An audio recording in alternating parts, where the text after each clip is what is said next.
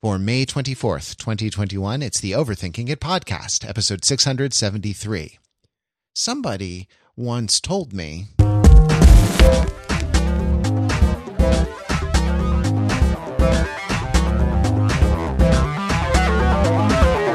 Hey, it's Overthinking It, where we subject the popular culture to a level of scrutiny it probably doesn't deserve. The Overthinkers are your smart, funny friends from the internet, never happier than when we are sitting together and talking about the things we enjoy, or, as the case may be, the things that we enjoyed.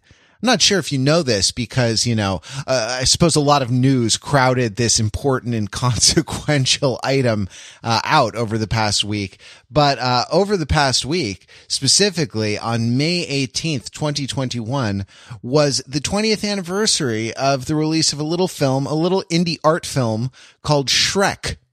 About a loner, an outsider who really comes to terms with his place in society. And over the course of this film, and since it is streaming on Hulu and we all had access to it, we thought, hey, let's watch Shrek again and see what Shrek is like at 20. So let me introduce to you your panel of ogres. I'm Matt Rather, and I'm here with ogre Pete Fenzel. Hello, Pete.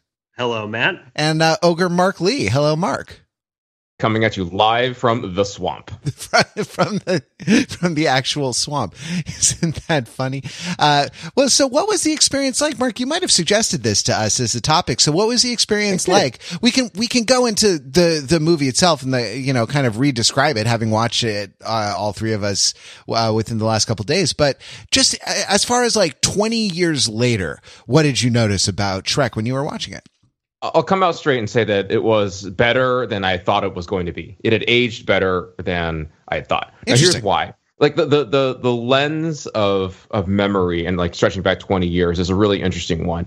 In my mind, this movie had gotten worse for a few specific reasons. One, Mike Myers' career took a significant nosedive a few years after this movie came out. As did Eddie Murphy's as well. The fact that Smash Mouth, who had two smash hit songs, pun intended, in this movie, they had it's fair to say they become a punchline, right? A bit of they could almost consider them a novelty act, right? This was just like a weird late 90s pop music thing. What other things that kind of made this report? The dated cultural, very specific and dated cultural references. Would you say, Mark, that the world rolled them? A bit, yes. They perhaps were not the sharpest tools in the shed. Well, yeah, fair enough. Dated cultural references that kind of go along, that are of a piece with the Smash Mouth piece, right? The Matrix bit, which is slayed in the movie theater. I remember that very specifically. And then the Macarena, again, also just cutting edge, just really hitting the sweet spot of humor at the time. But more than anything else, I think, is just a massive oversaturation of Shrek in the pop culture, right? Since then, it was a 2001 movie, huge hit since then, and then spawned several sequels, stage musical, holiday special, spin-off movies, so on and so forth. It was just ever inescapable. People got tired of it. And so for all those reasons, it was like, was Shrek bad? Is Shrek bad? And I'm happy to report that the answer is a qualified no. Shrek is not bad. Yeah. Shrek was not bad. Shrek is not bad. That was my takeaway from having seen Shrek. Pete, Matt, what do you guys remember from it? What about you, Pete?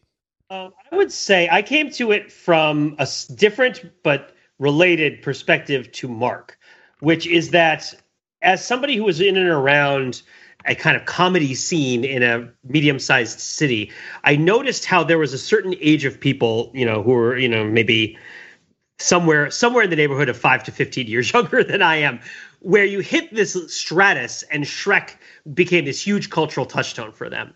Like, I've seen entire big groups of people, start a spontaneous warm up by someone just saying somebody, and then just everybody in this whole circle of 30 people singing the song in unison. And so for all of certainly the belief that there is a desire, Shrek, things about Shrek have been mocked.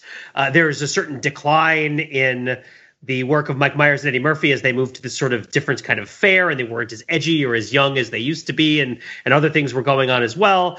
And certainly because it felt like, I think, part of a movement towards a kind of child's movie that, as not children at the time and not parents at the time, we didn't particularly appreciate at the time. I definitely expected Shrek to be weird, and I remembered it as bad, but I remembered Shrek 2 more than I remembered Shrek 1 by a pretty large margin, because I saw Shrek 2 in the theater. I didn't see Shrek 1 in the theater. But anyway, I went into Shrek thinking like, okay, the big thing about Shrek to remember is that it is the movie that introduces the idea that kids' movies need to have contemporary, non sequitur inside jokes for the adults in them. And that way the adults will bring the kid to go see the movie because the adult feels like they're being entertained too. And this is very, very different from something like The Little Mermaid, which might have an occasional nod here or there. But like Sebastian the Crab never says like, I'm a stairmaster, I'm a master of stairs, right? Like in the thing. And I remember, I think it was in Shrek 2, there was a scene where, maybe it's like, you think about, is it Shrek 2? Is it Despicable Me? I remember there being like a whole bunch of people running out of one Starbucks and into another Starbucks. And I think that was in Shrek 2. And that's what I expected to get from Shrek, was a machine gun of then contemporary cultural references, basically forming an inadequate connective tissue for the fairy tale story. But in actual OG Shrek, the story is much more balanced than I anticipated it was going to be. It felt Air Bud-ish in that respect, wherein the participation of the dog in the basketball game in the first movie is actually pretty earned and is for like good reasons, right? Like it's for character-driven reasons. I think we talked about it on our Air Budcast when we did it, right? It's like the kid is trying to cope with the loss of his father, and everybody kind of knows that he's been playing basketball with the dog, and they kind of let the dog do it as like a favor to the kid, but also as a thumb in the eye of the other coach. Everybody knows it's a joke who's an adult, but the kid has a certain amount of magic in it. Like, and then you get to Air Buddies, and it's like, oh no, it's 3 golden retrievers who need to save Christmas, or Santa Buddies. It's like, okay, we're way past the point where any of this is earned. Shrek feels pretty earned. And the thing that really struck me about Shrek was that the themes in it that really stood out to me seemed very contemporary and relevant, which I definitely did not expect, because this was a movie from a long time ago, and a lot of movies from a long time ago don't hold up too well when talking about contemporary cultural issues. And I would venture to say that Shrek is more of a touchstone for its relevance than you would have thought, and less one just out of a sort of shame, sort of nostalgia. This idea of like, it has a lot to do with shame, but more in a more deep and profound way. Right? Yeah. It's not just like, oh, we all saw this movie that's terrible, let's all joke about it. That's not what's going on when people are talking about Shrek. No, it's Pete, this is funny because it's something that we've identified on the show really over the last year as we've been kind of consciously looking back at, I mean, we're conscious when we watch most of the movies I mean, some of them, that certainly Battleship. Wonder Woman 1984, I might have fallen unconscious. Yeah, right, exactly. That's, I was thinking of Battleship. I was very conscious because it was extremely loud. But that, like, as we've been with intention sort of looking back at old movies, I was thinking of Point Break the other day because I rode my bicycle past a little establishment called Patrick's Roadhouse on Pacific Coast Highway, and I took a picture of it for you. I kept meaning to text it to you. I'll do that after we're done recording. The thing that we've discovered is that the films are sort of stranger than we remember, because like in memory, everything gets reduced to kind of a unit, like a brick in your wall of narrative, right? In retrospect, everything becomes like the 2 or 3 index card bullet points that you can remember about it for discussion at cocktail parties. I don't know why that metaphor is useful. I don't know. It sort of dates back to like our college days when it's like, it's important to learn the 2 or 3 bullet points of Immanuel Kant, that you can talk about at cocktail parties. I've not been to many cocktail parties, honestly, in my life. And at the ones I've been to, the one thing that we didn't talk about was Immanuel Kant. That actually might have been on the invitation with like along with like elegant cocktail attire / no discussion of Immanuel Kant and the Copernican revolution in epistemology. None of that. But Matt, did you talk about Shrek? Well, that's, well, yeah, I mean, and my one thing, my one sort of bullet point about Shrek is that I just like Leonard Cohen's All-Star a lot better than than the one that actually is in the film.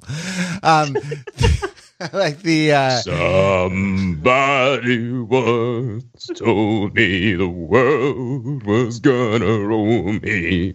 Oh my God, I'm imagining it. Somebody on the internet go out. When Leonard was in Idra, he was trying to reach for a part of the human experience that was hostile to the world around it, but reveling in this hedonism. Right? It's almost like the world itself is a swamp, and he's the donkey.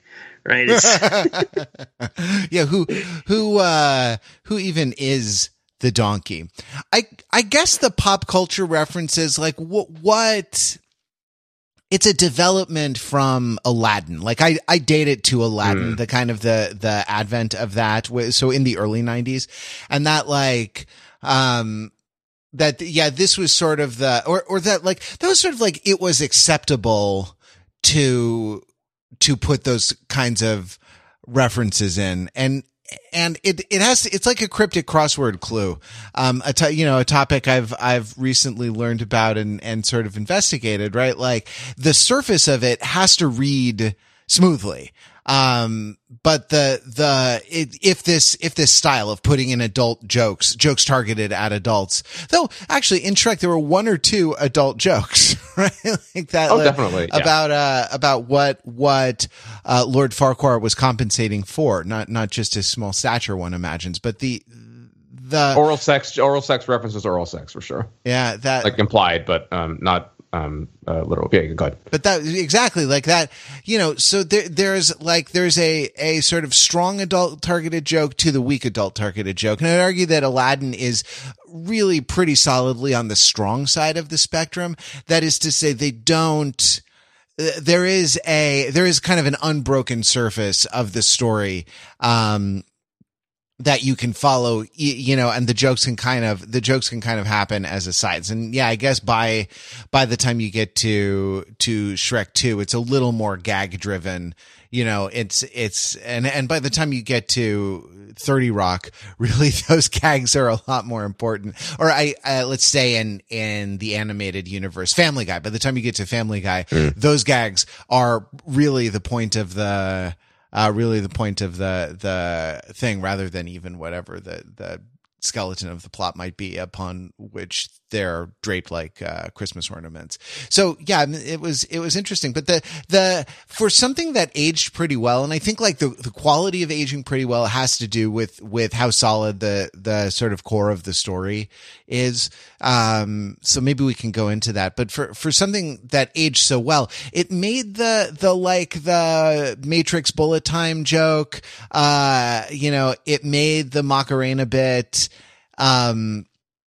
feel dated. I mean, the point of fairy tales is that they can be kind of told and retold, and they kind of belong to everyone equally, right? And it's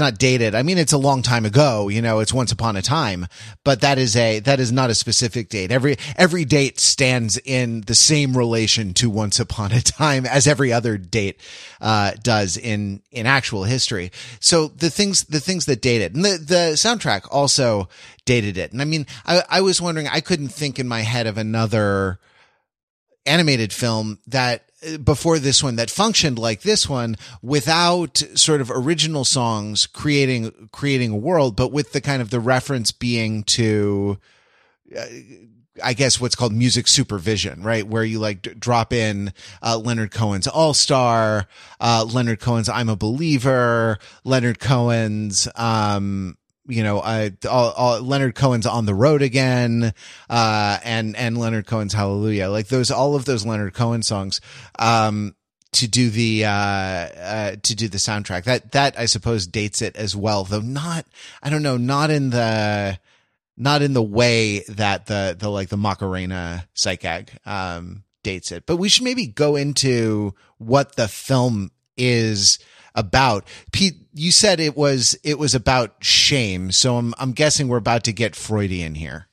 I mean, we could get Freudian. We get more Jungian than Freudian if we want. But we can get a little bit Freudian. Yeah.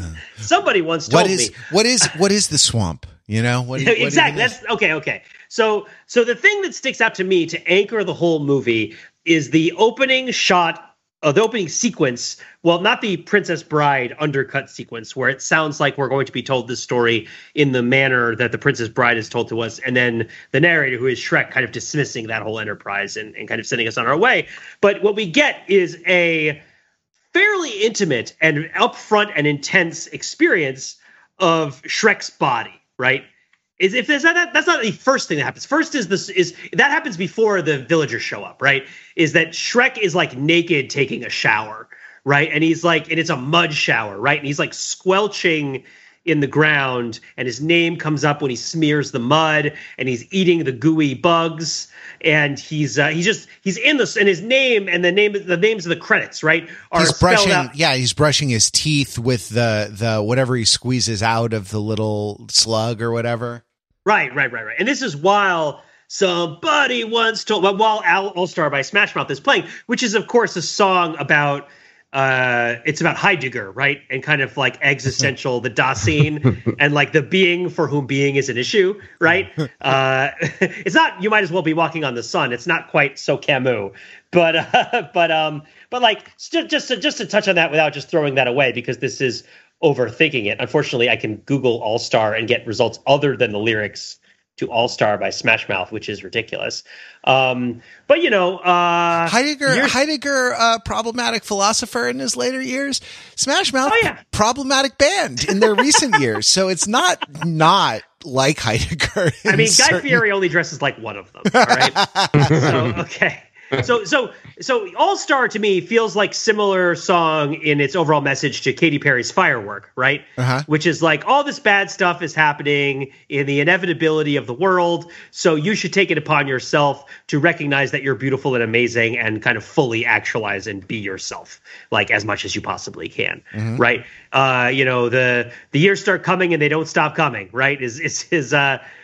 People will sometimes on social media say like, man, that's really profound, as if it's a joke, right? As if that's not exactly what they were saying, right? As if Smash Mouth was 20 when they wrote this song, which I'm pretty sure they weren't. Right.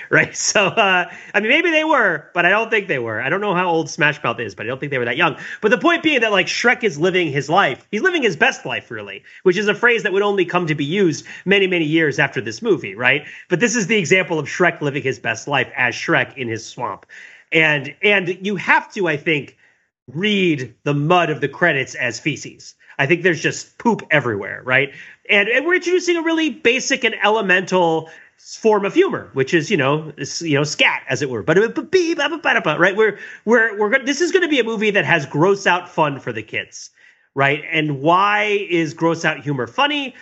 Because the bodies are funny, and also because even as children we experience the tension between the world expecting us not to fart or poop and our immediate experience necessitating it on many occasions, right? So all the world expects me to not pull earwax out of my ear and use that as a candle, and yet right. It is a thing that you see on screen in this. I mean, I do think the Downton Abbey moment of the movie is when he goes to the information kiosk and he pulls the lever and it tells you the rules, right, of Lord Farquaad's castle. And one of the rules is you have to, wash your face and it's going to say ass, right? That you have to wash your ass, right? There is, of course, a main character in this movie who is an ass, but they won't say ass and they like titter about it, right?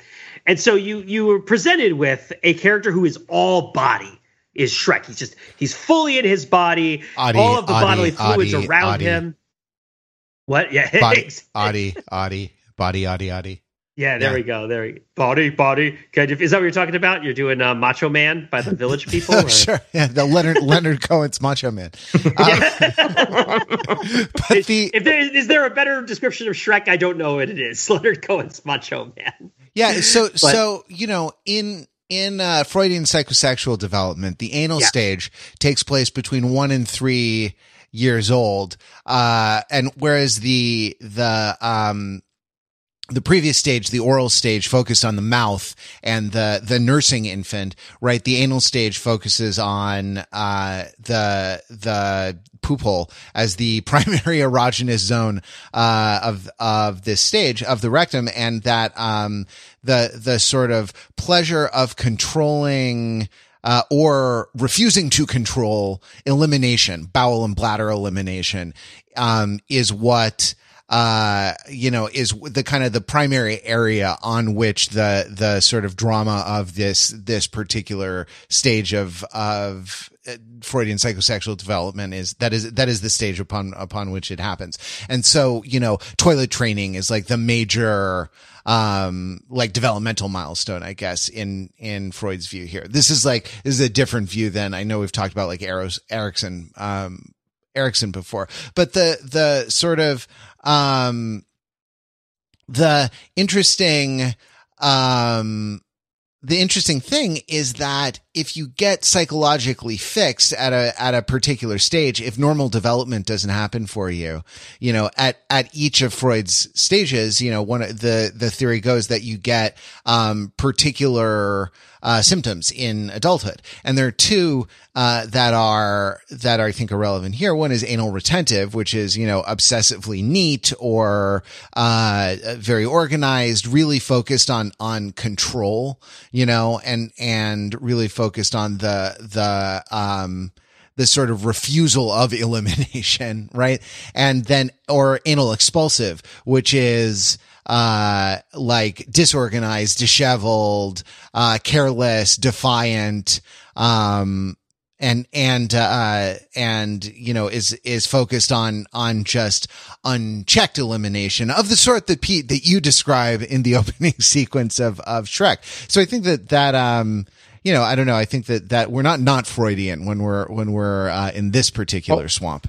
So very tellingly, right? As he approaches the dragon's lair, right? And they speak of the smell of brimstone, and it is Shrek specifically says that it's not his farts, because if it were his farts, I believe the donkey would be dead. So as he is approaching, his kind of psychological development, sexual development, is about to meet Princess Fiona, he is able to control his anal eliminations. I mean, there's some there. I don't know, Matt, if you're talking out of your ass with this Freudian interpretation here, but there's not. It's not relevant. Well, okay. Can I throw in an alternative also? Because you said Freud, I said Jung. Freud. Jung. Freud. Jung. Okay. So I want to read a little excerpt here, not to dismiss this, but to incorporate it.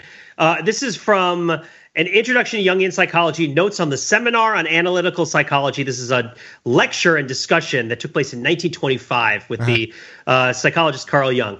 And he's talking about introversion versus extroversion, right? And the collective subconscious, right? So the question here is, if you were told that a person had an extroverted attitude toward the material of the collected unconscious, what would you take it to mean?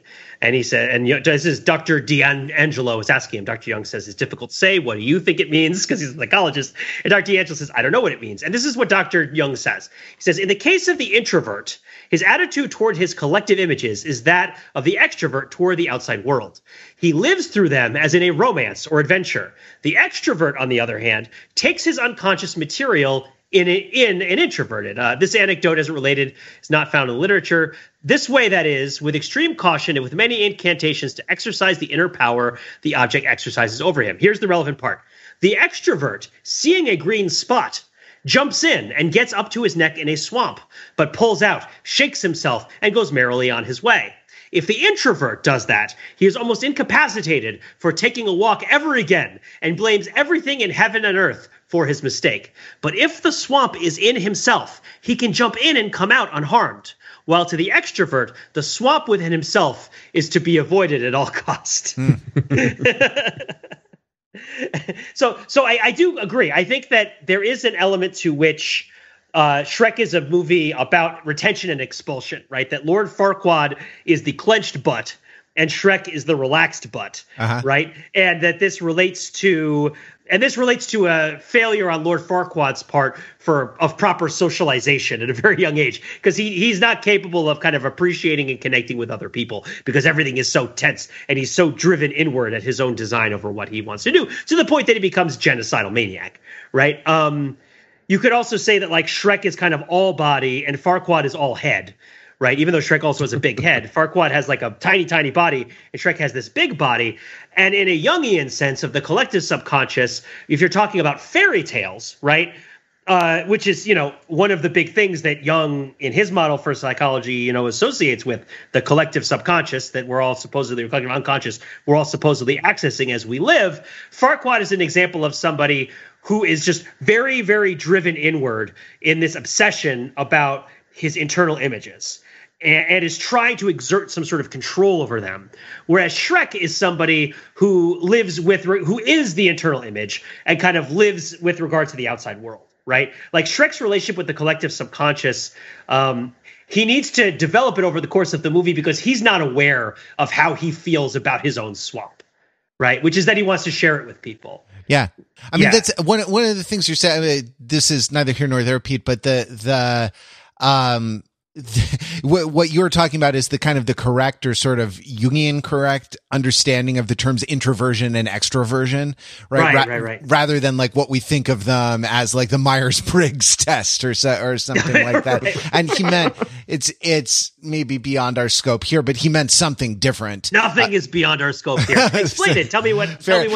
What it is, it's this We're sort talking about Shrek, Matt. This is important. We can bust out all the pull out all the cannons, roll them up, fill them with powder. Yeah, away. Just sort of the orientation towards the own psyche, or the orientation towards kind of objects out in the world, or versus your internal objects, like is what he's talking about, and not like, I sometimes get scared when I have to ask for extra ketchup or something like that. So would you say that in a Jungian sense, an introverted person would want to put his own name on the outside of his building because he sees his building because he's fundamentally internally oriented on himself?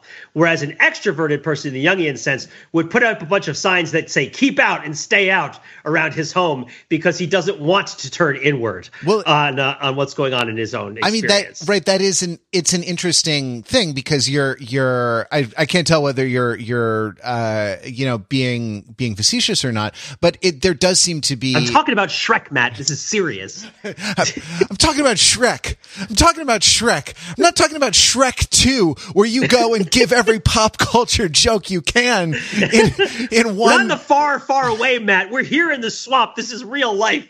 I'm talking about Shrek. Okay, this is Shrek. This is Shrek. There do seem to be two axes operating here, right? Like, and one has to do with like an internal disposition towards one's own psyche, either turned in towards one's psyche or way out from one's psyche, and seeing sort of things out in the world as, like if Shrek is happy, he's happy. But if Lord Farquaad is, performing happiness, he's happy. Or if he has the trappings of happiness. I mean, it is telling that his castle is actually a theme park, right? Is this sort of simulacrum of a medieval village or whatever it is, this sort of Disneyland-like thing. It's also important to know that Lord Farquaad is who made this? Universal made this, right? DreamWorks. Yeah. Oh, right. So the Jeffrey Katzenberg connection is very important, by the way, right? Because he was involved in the classic Disney animation movies, right, including Aladdin, which you mentioned before. Yeah. And then did not get the prime head job at Disney, and picked up his toys and went and formed their studio, which was DreamWorks SKG. Right, and so I think the little guy is supposed to be Michael Eisner. There you go. Yeah, there you go. No, I'm serious. I think there are and if you were in that particular feud, I have a feeling that there are a couple of in jokes about Michael Eisner, and also sort of locking up the locking up all the fairy tale characters being, kind of a metaphor, an allegory, I suppose, for, Michael Eisner trying to like lock down all of the classic fairy tales, with Disney's kind of relentless defense of its own IP and maybe overzealous, reaching to keep people from things that actually ought to be in the public domain, right? Because it's notable how many of the things are, like the term in music is a sound-alike, where you play a song suppose you couldn't afford to license Smash Mouth's All Star, you would play a song that sounded just like All Star, except was like two or three notes different, to clear the, rights, for that particular song. So that like, so many of the fairy tale characters are sort of look-alike versions of their canonical Disney, versions, like the three, fairies from Cinderella, or, the seven dwarfs, and I mean, a lot of the princesses, the seven dwarfs, and so on and so on and so on. Yeah. Like Pinocchio and Peter Pan with Tinkerbell and the fairy dust. Yeah, for sure. All the ones he's blocking up. Yeah, exactly. And not so they are takeoffs of, they are, slightly refracted versions of the Disney versions, not of the Hans Christian Andersen or the, Grimm brothers, versions, right? It's not like they've gone back to the original source material. They're mocking the Disney version. But okay, so sorry, the first axis has to do with introversion versus extroversion. And I think you have to like say there's a second axis around, around sort of positive, like social relationships, and kind of feeling positive about social relationships and feeling negative about social relationships, right? And they're related but distinct. Lord Farquhar wants to be around a lot of people. The reason he wants to be around a lot of people is because he needs the people to kind of reflect back to him that he's, that he's successful, that he wins, that he's the ruler, that he's the king. And that like, he spends all this time talking to his mirror, and not only talking to the mirror, but like making the mirror like replay his animated film over and over and over and over. Whereas Shrek, who is the one who is actually into the world, right, is very, wants to keep away from everyone. Like he wants the experience of going in the swamp and splashing around, but doesn't want anyone else around while he's doing it, probably because his own happiness is sort of complete if his own happiness is complete, and he doesn't need anyone else around to tell him that he is. And it's only, well, sorry, I'll leave it there because I've been talking a while. Yeah. I mean, Mark, did you want to react? Because I could launch right in off of this, and then we could bounce off each other doing Shrek theory for a while. Well, but I just want to put this one interesting side note, since we had a little bit of kind of behind the scenes studio talk there just a second. Like this, it's really interesting to think of Shrek as like have already been in a good place, for lack of a better word, at the beginning of this, right? And there's no like.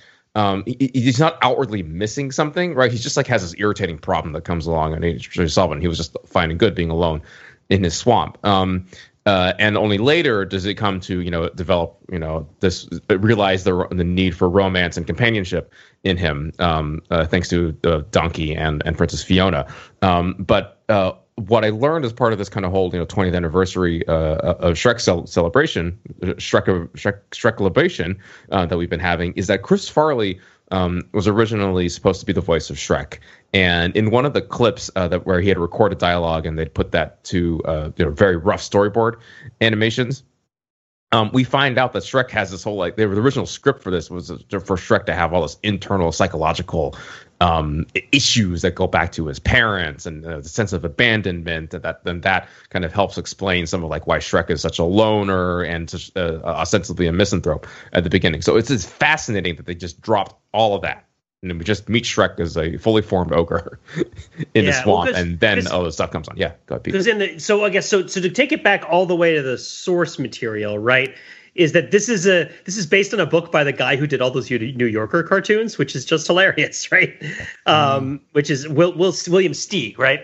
who did and I felt like there were a bunch of moments in this movie where I was like, that could be a New Yorker cartoon, that could be a New Yorker cartoon, like the donkey coming in on top of the dragon and saying something dry and urbane about the society that's gathered for the wedding. But the core idea is that Shrek is very ugly, and he goes on and he's angry and he goes on a quest and he meets an ugly princess and they're really happy together, right? That's the joke, right? Is I'm ugly, you're ugly, we're ugly together. And I think if you're looking to elaborate on that, there's a bunch of different directions that you can take it to make it not as one note. And it seems like in the Chris Farley one, they wanted Shrek to be an adolescent who, right? Because I think he was living with his parents and he was trying to get away from his parents. And if you're talking about this being a movie about the grossness of the human body, then adolescence is a great time to set such a movie in terms of, where in a person's life, such as Labyrinth, which is about a lot of the same things that Shrek is about and also heavily features a swamp, right? Labyrinth is a movie about female adolescence, right? And Shrek is not a movie about adolescence, right? But it could have been. Because it could have been, I'm in this mucky swamp. Everybody hates me. I'm never going to get along with anybody. I have no agency in my life, right? Like I want to go out and be a big hero, but I can't because I'm a terrible monster, right? And these are all kind of the kinds of things that you would come across in any sort of paranormal teenage drama, right? If you were to watch, many of which have been made before, during, and after the time that the Shrek movies have come out. Right. Oh my God, I'm a sexy teenage vampire and blood is now a big part of my life. I'm such a monster. No one would ever love me, right? And it's like, easy there, Shrek. Turning into a vampire. My body does things I can't explain. I can't dwell the light in the darkness, right?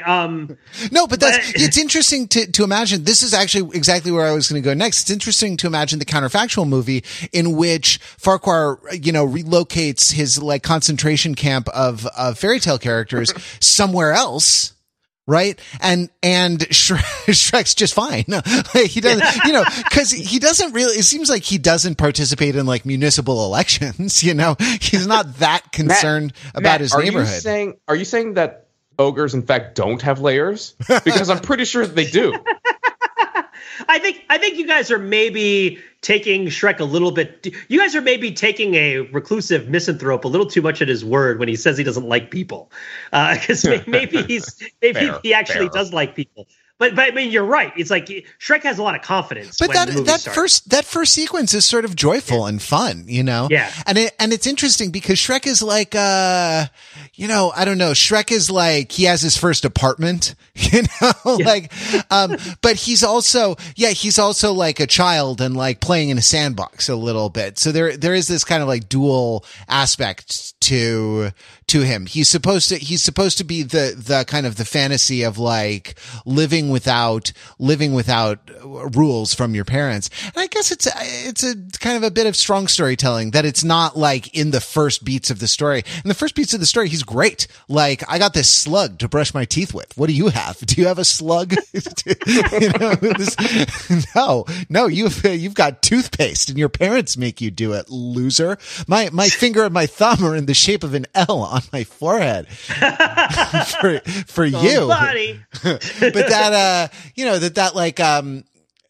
so it's not necessarily telegraphed at the beginning that there is like developmental work to do for him, that there is, a serious lack, that needs to be supplied by relationships with other people. Because his play outside is joyful. It's not like he like makes half of a snowman and like looks for his buddy to like put on the other half. It's not that's a different movie, and not this movie, I do think that. Yeah. Oh, sorry. Go ahead. No, I was just about to say, Shrek has so much to do, so much to see. What's wrong with taking the back streets? So I think this is partly why I like Shrek's relationship with Fiona so much, because even though Shrek has his problems, on a basic level, he's okay with himself. Right. And when he meets another person, he's not looking for a princess to like fill a gap in his life the way that Farquaad is, even though Farquaad isn't even looking for a companion. He's looking for a title. He's looking for a narrative for himself that he can have reflected back to him with a hat and the adulation of other people. Shrek isn't looking for, a partner when this happens. And Fiona, isn't really looking for him. I guess Fiona has to go through a journey too to kind of be emotionally ready to be in a relationship. But I like the idea that Shrek actually does meet Fiona as a peer. Yeah. Right. And I think that their romance in this movie is actually really nice. The one with Donkey and the Dragon is not nice, but the one with Shrek and Fiona is really nice, right? Because I think on a certain level, this is a movie about butts, right? As we've talked about, this is a movie about butts. And one of the things about butts, right, is like they're gendered, right? Like there's different attitudes and ideas about how you feel about your own butt, especially we're in a pre-Kardashian world with the first Shrek, right? Where it's not the case in broad American society that necessarily like having a big butt is seen as desirable, right? And so on and so forth. The notion that like the idea, okay, so to put that more overt, you have Shrek who has his body with his bug goop and his poops and his smells and all the stuff that he revels in because he's this bachelor and he has ice cream for dinner and bug paste, all that stuff. And then you have Fiona who during the day is the princess that everyone expects her to be, but then night has to see herself, right? And see her own body, which to her is this kind of shame, not necessarily just because she hates herself, which I think maybe is exaggerated a little more in some of the other Shrek movies, not to positive effect, but rather because she can't fulfill the role that she's supposed to fill if everybody is aware of what her body actually looks like after dark. I mean, which you could read as like after she takes off her corset and her makeup, what she actually looks like as a human being, right? Without all this artifice that she's putting on to look like a princess, right? Which I would take as saying like, I have to look at my own butt, right? Well, I mean, again, maybe that's a reach on my part, but I think that there's something there. I mean, because this is also from the same era as like Real Women Have Curves, right? Where that discourse that is being litigated in the culture. Well, absolutely. Right? And that like, Pete, if you think that butt discourse had not progressed by this point, I refer you only to the works of Lopez, Jennifer, or Low. Which are contemporaneous. It's a good thing we went through Jennifer Lopez last week because this is an era of J-Lo, right? That exactly. Shrek comes into. Yeah, who was blazing the way, in this discourse, this sort of this American culture body discourse, or I guess world culture, because this was probably around the same time it was kind of communication technology was consolidating it, and the internet was kind of beginning its long slow march, slow and then very fast march to consolidate everything. But I'm sorry, you were talking about butts. Oh yeah, so the idea, right, is that like Shrek doesn't think that Fiona looks bad when she's an ogre when he sees her. Nor do I think Shrek like humana, right? Like now there's something, right? That's not the idea either, right? I think Fiona is a pretty ogre, and Shrek likes her, but Shrek likes her as a human being before the like pleasant discovery of what she really looks like, right? And I guess that idea of what you really look like, what you look like after dark to a partner you share intimate moments with, is a different sort of vulnerability than what you look like out to the world when you're in public trying to meet with people. And it was telling that the thing that makes Shrek want to leave Fiona, the sort of mistaken identity in our little romantic comedy, isn't the idea that Fiona is an ogre, right? But rather the idea that Fiona looks down on him. Right, that's what he won't tolerate, is being shamed and kind of put down for being an ogre. Right, he won't tolerate that from her in much the same way she shouldn't tolerate it for herself. So they have that in common. Right, is this notion that Fiona needs to come to a realization about herself that Shrek has kind of already come to, but which he can't talk to anybody about. And so they have this really nice place in their kind of mutual experience of ogrehood where they really do meet in the middle. And it's very sweet, I think. And I think it's about this idea that true love is not distinct from ugly bodies, right? And ugly bodies aren't necessarily ugly, though they are often smelly, right? Somebody once told me that they're smelly. I smell like lilacs. Would you say that some body once told you? Body. There it is. There it is. Oh, yes. Shrek, and the journey of Shrek, Pete, is the journey of turning some body into somebody. And a buddy, yeah, also. and also learning to be a buddy to Donkey. Yeah, but the ass, right? who is notable because he's a beast of burden who can talk, which is not what he's supposed to do. So if there's hang on. But before we go and talk about Donkey, right. that will do. That will do, Donkey. The most underrated Eddie Murphy performance, by the way. A seminal animated performance that people somehow forget is like seminal. Yes, we got to talk about Donkey, but before we leave behind the mutual experience of ogrehood, as you so eloquently described it, Pete. At the end of the movie, right? The line you see in the storybook is that and they lived ugly ever after, or something to that effect, right? And like they just kind of like lean into the ugly aspect of things. And so my question to you guys is like, does that in any way kind of like undercut the, I don't know, for lack of a better word, body positivity message of this? This sense that well, they're not ugly, except well, they are. Like they are to us, but to each other they're not. Like, but it feels a little bit wishy-washy by the end there. No? I mean, what I think here is when I alluded at the beginning to the idea of what is it about Shrek's relationship with contemporary culture that makes it feel like it endures, I think this is the heart of it here, which is that Shrek is ugly. And when you think about the experience today of being exposed constantly to social media pictures of everybody you know and don't know, trying to look their absolute most beautiful, of course, people are going to feel a lot that they're ugly and that there's something wrong with them, and that their bodies are not adequate or not inadequate, not enough, but too much, right? And I think that there is a revelry in the idea of being uglier than what is being reflected back to you that you should be, and kind of being able to project that you don't care. As Donkey says about Shrek, that's what I love about you. You don't care what other people think, right? And I think that experience of reveling in ugliness is the most contemporary concept that you find in Shrek. And a lot of the performance art and related sort of things I've seen involving Shrek and the kind of jokes about Shrek tend to focus on this idea of like, I am an ogre, right? And I'm an ogre, and I don't care if you know that I'm an ogre, right? And in that respect, I think body positivity is the wrong way to look at it, because I don't want to like pick up. I'm not trying to start a fight, but I don't really like body positivity very much, because I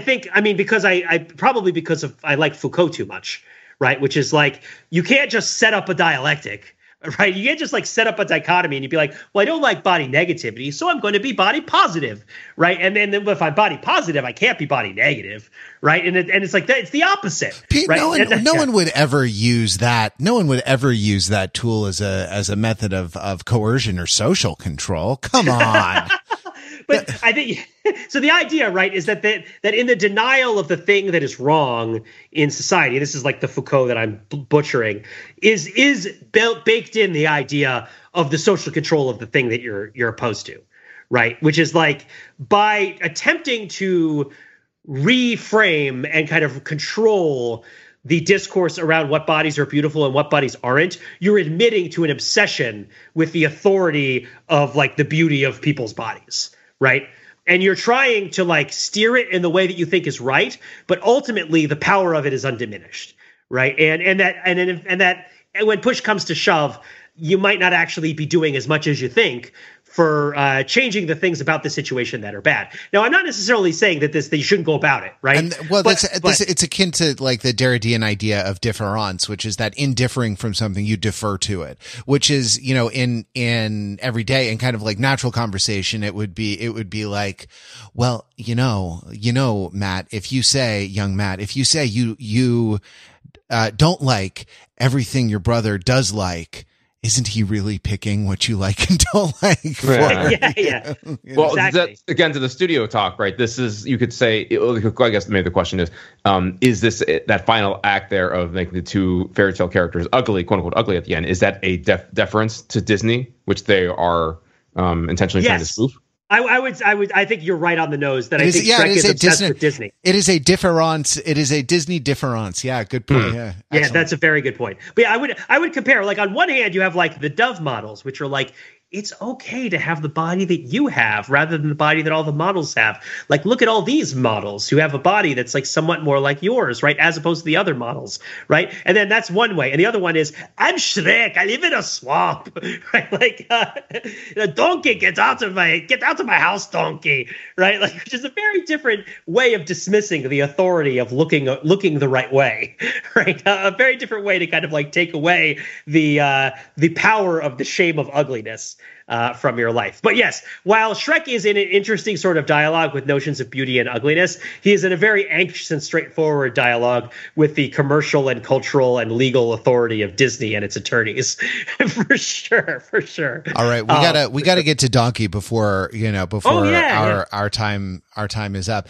You said underrated Eddie Murphy performance. So you're saying he took everything he learned as Mushu, right? Again, I have not seen the animated Mulan. I've only seen the live action Mulan. So I don't actually know if Mushu is that good. Is Mushu a seminal performance? Didn't we do it on this podcast? Didn't we do it? We did the live action Mulan on this podcast. Huh.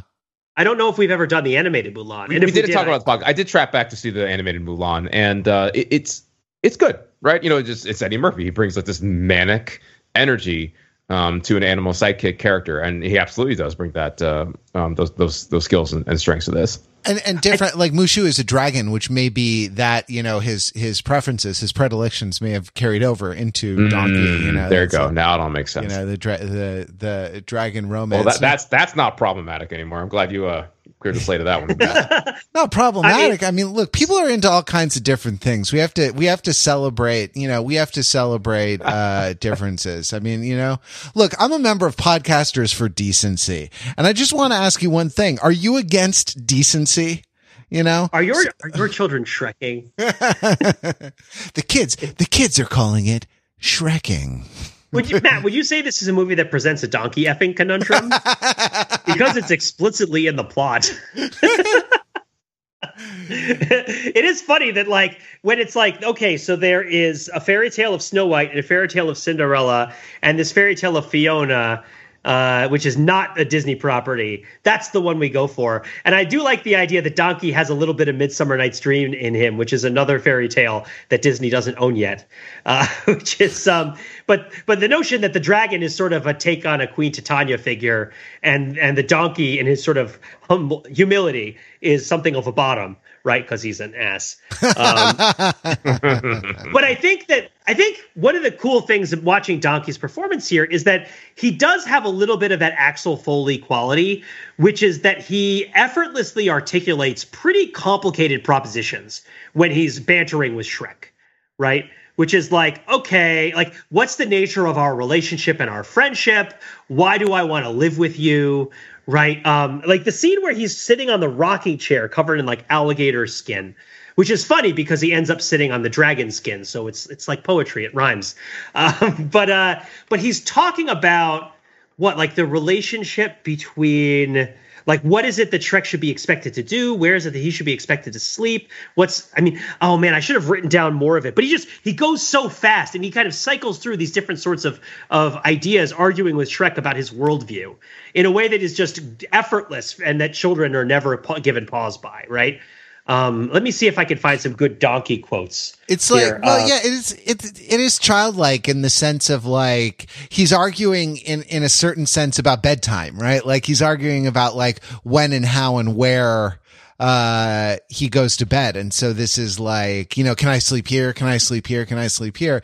And Shrek is, you know, momentarily like in the role of the parent, you know, maintaining boundaries, right? Like it's, you know, you gotta go sleep in your bed, and your bed is outside on the grass. You know, your bed is not here in the warm room with me.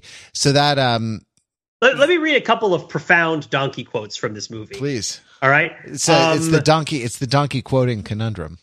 Yeah. Because that's what friends do. They forgive each other. Right. It's how about this great line? You might have seen a housefly, maybe a superfly, but I bet you never seen a donkey fly.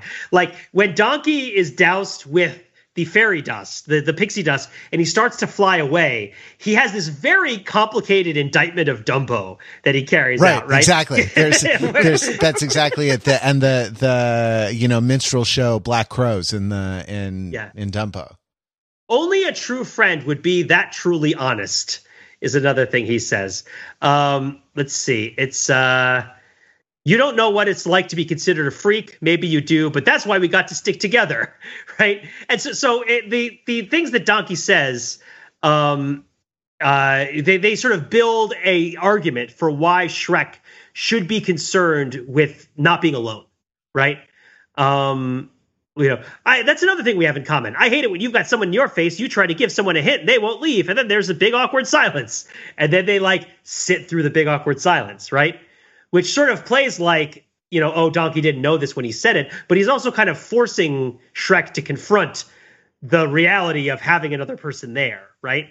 He is, it being A Midsummer Night's Dream, he is a Shakespeare character where there isn't the unraveling of the thoughts happens out loud. It's not like there's subtext in a like realistic drama way where people say things other than what they mean. With Donkey, there isn't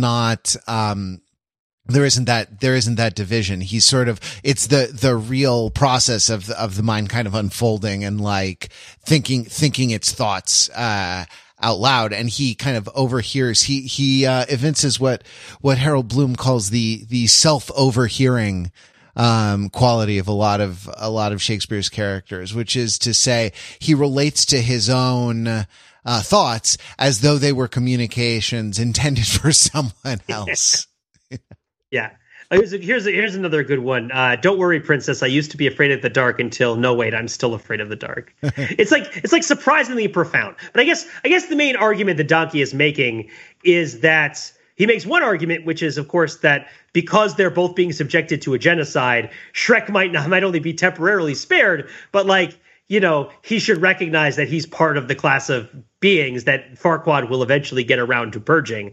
And so he should feel a common cause with the people like him that are kind of marginalized by Farquaad society. That's kind of one argument in Donkey's overall syllogism, right?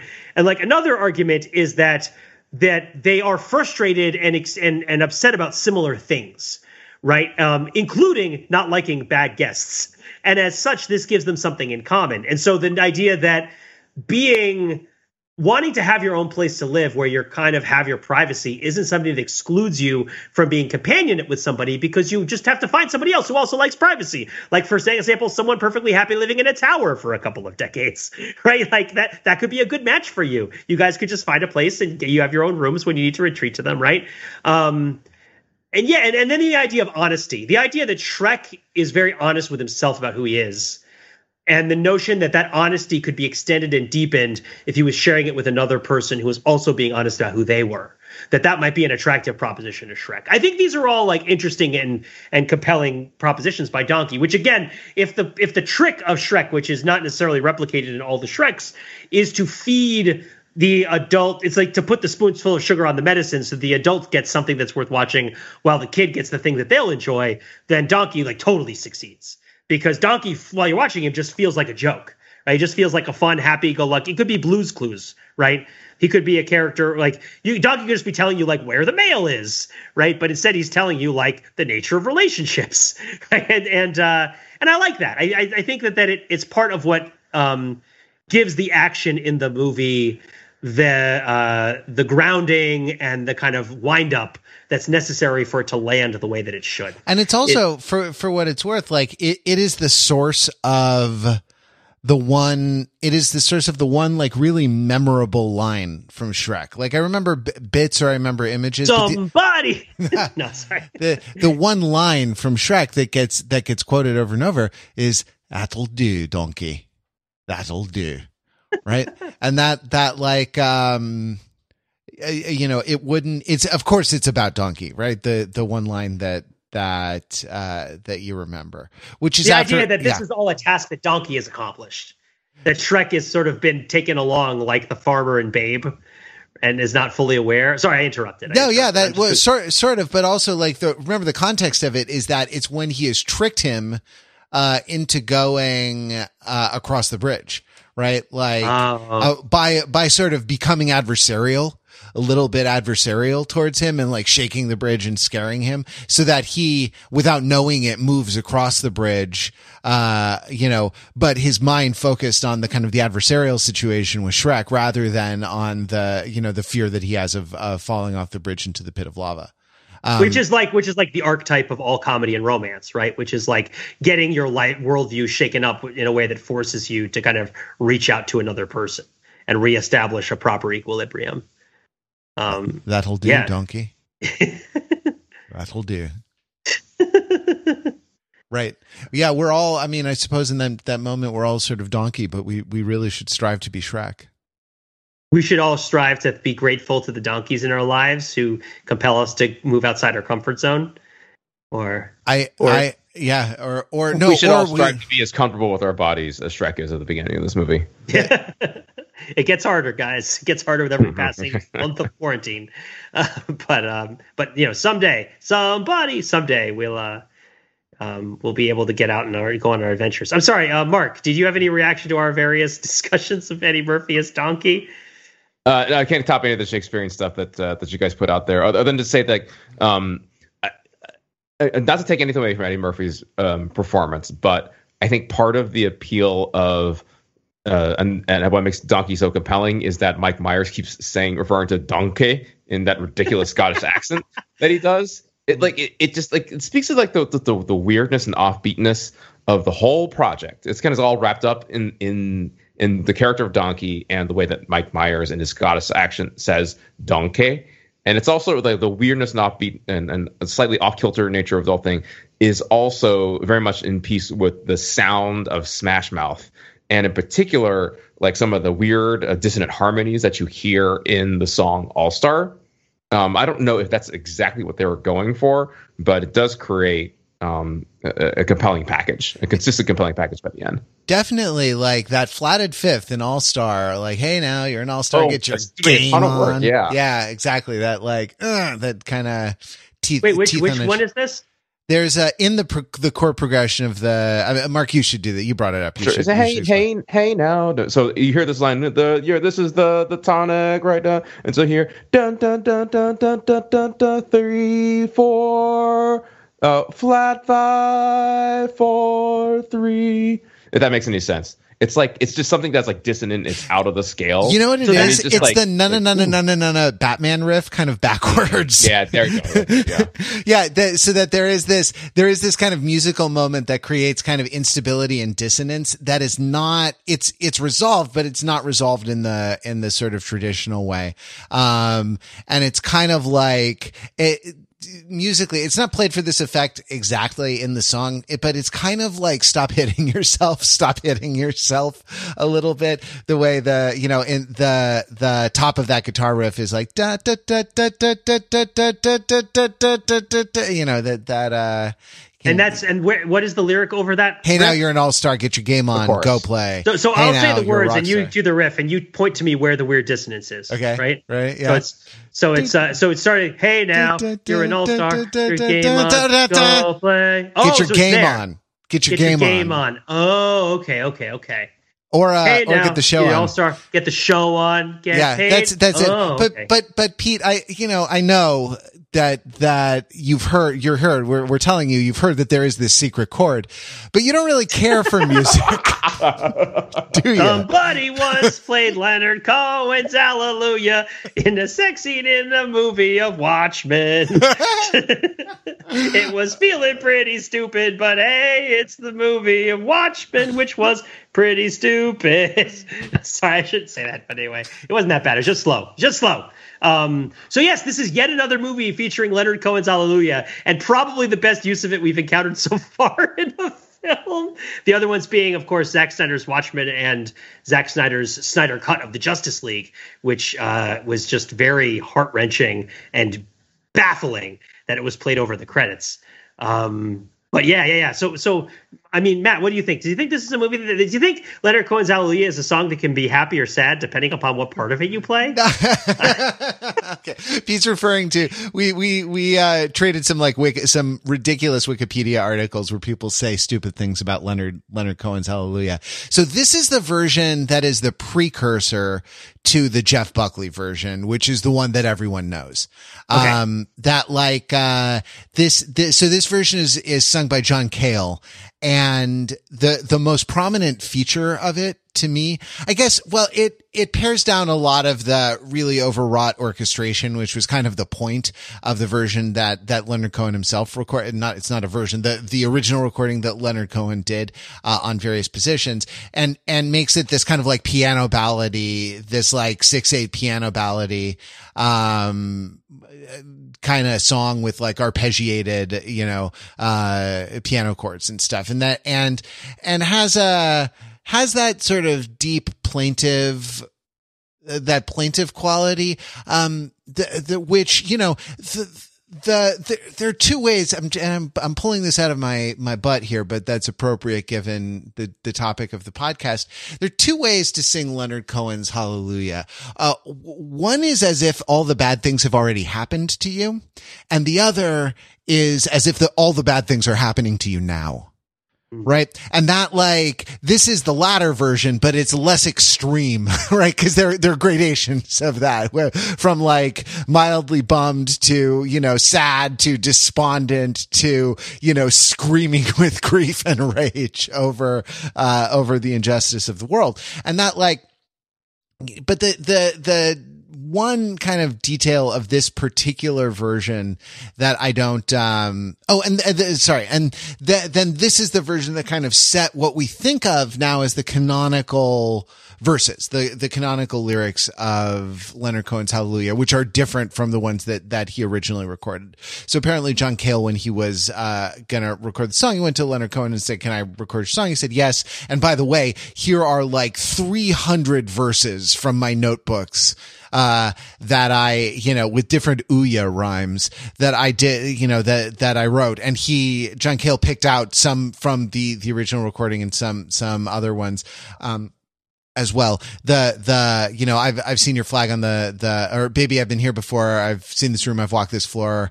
I used to live alone before I knew ya.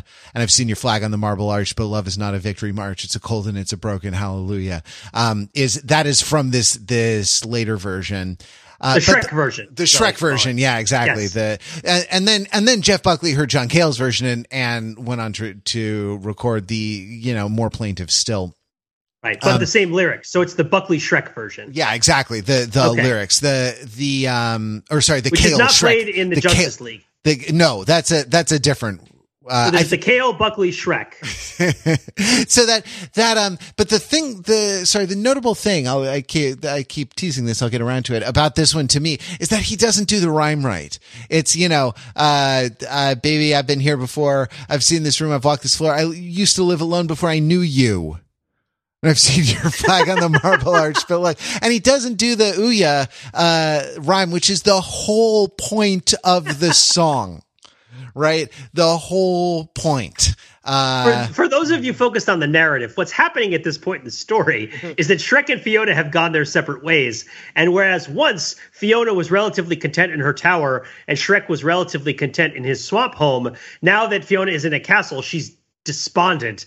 And now that Shrek is alone in his swamp home, he is despondent, which reflects that the journey has changed both of them, right? And that they've created something in their lives that they won't be able to just look away from or ignore. Right. And then this is the sort of context for playing this version of Leonard Cohen's Hallelujah, which feels a lot more appropriate than some of the other versions at times that we've seen it.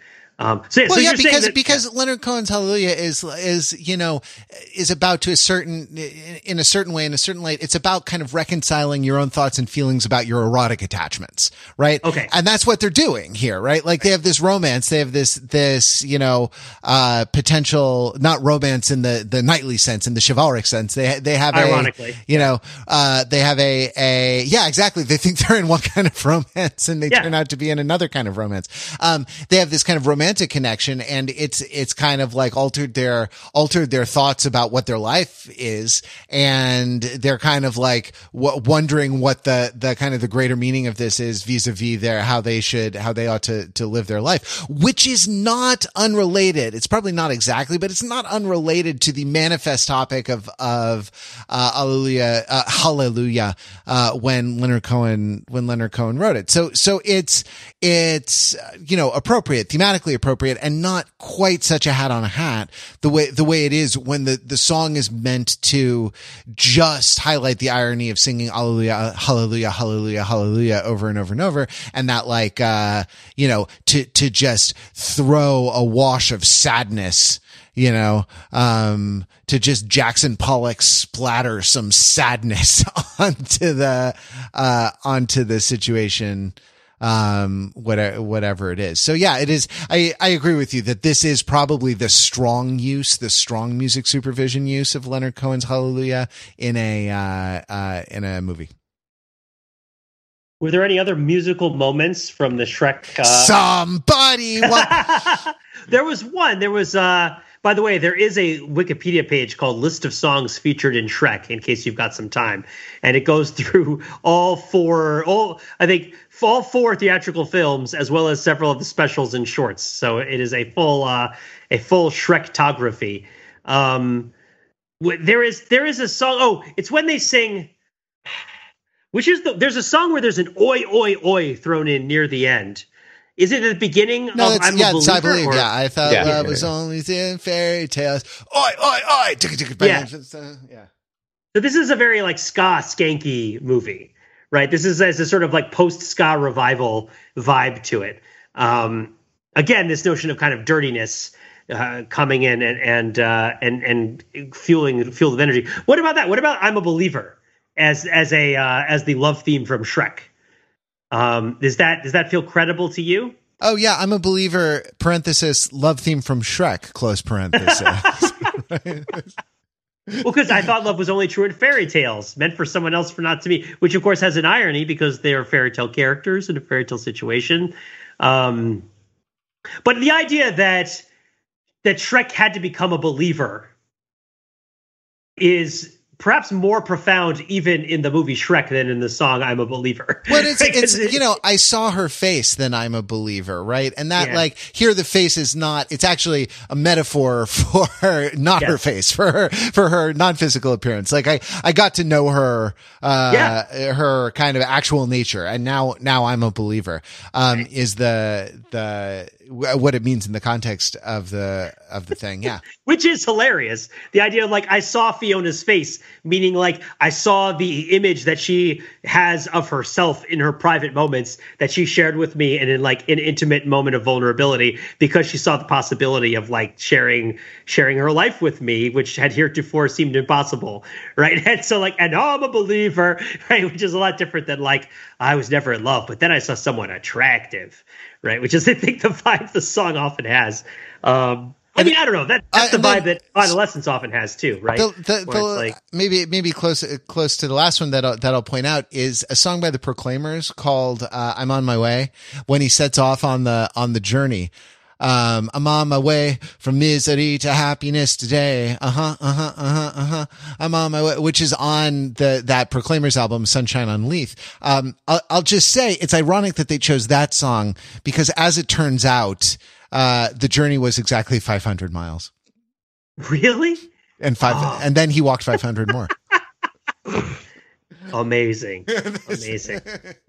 Shrek is full of wisdom. That's right.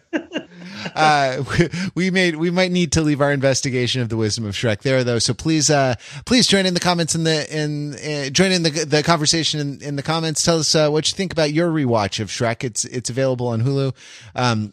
Or wherever fine movies are stolen. So that's the Overthinking Podcast. Thanks for listening. Thank you very much to Pete and to Mark for podcasting. And we hope you enjoyed this look back into the early 2000s, into the days of Smash Mouth and the days of ska. This has been a lot of fun. We'll be back next week with more Overthinking It. Until then, visit us on the web at overthinkingit.com, where we subject the popular culture to a level of scrutiny it probably Does nay?